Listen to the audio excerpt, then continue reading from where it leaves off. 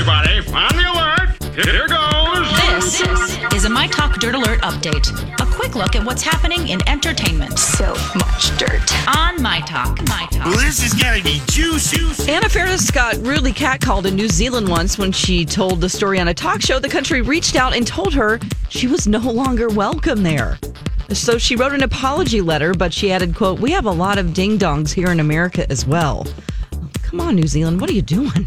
Kylie Jenner and Travis Scott did a photo shoot for the upcoming issue of Playboy. Kylie posted a teaser pic where she appears to be completely nude while he's just shirtless.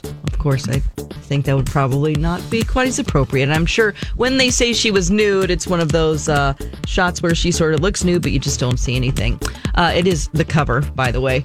Billy Bush has moved on from the controversy that he was left without a job. He was fired from Extra for an old interview he had with Donald Trump where they shared lewd comments, if you remember.